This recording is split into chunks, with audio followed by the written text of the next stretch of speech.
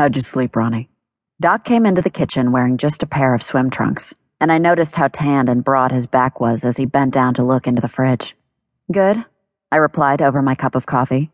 Janie and Henry chewed mouthfuls of Cocoa Krispies and Fruity Pebbles, each reading their respective boxes with a measure of concentration I only saw when they stared at the TV. How about you? Great. He shut the fridge and poured himself a cup of coffee, grabbing a banana off the counter. Hey, you want one of these? I stared at the banana in his hand and then met his eyes, swallowing and nodding. Sure. He sat next to me at the table, ruffling Henry's hair and tugging at Janie's ponytail as he sat down. They both mumbled some semblance of, "Morning, Dad," before going back to their cereal trance. Where's Mrs. B? I took the banana from him and ignored the tingling feeling I got when his hand brushed mine. Getting her suit on. He took a big bite of his banana and chewed. We're going for a swim. You kids want to come? Henry looked up from his cereal box and then over at Janie. Okay. At least I knew they were actually paying attention to the conversation. Well, I guess that means I'm coming too. You can get some more sun. He took another bite as he watched me peel my banana. Yep.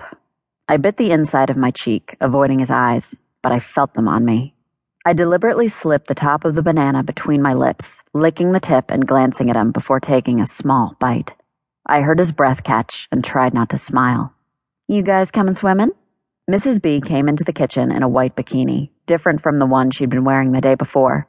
This one covered a little more, but not much. I saw Doc's eyes sweep over her. Can I wear my Spider-Man suit? Henry put his bowl in the sink.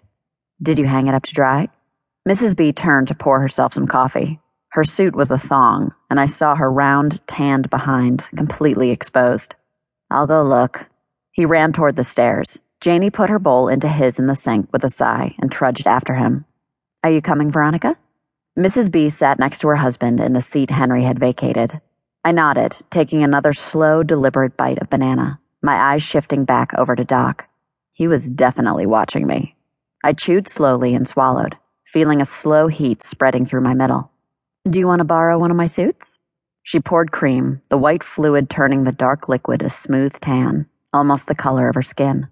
I noticed yours was still in the sink. I hung it, but I don't think it's dry yet. Oh, I flushed. I forgot it. I'm sorry. That's okay. She glanced over at Doc and gave him a smile. Come on upstairs. I'll get you one of mine. Will you take the kids out when they're ready, babe? Doc leaned back in his chair, putting his hands behind his head. Will do.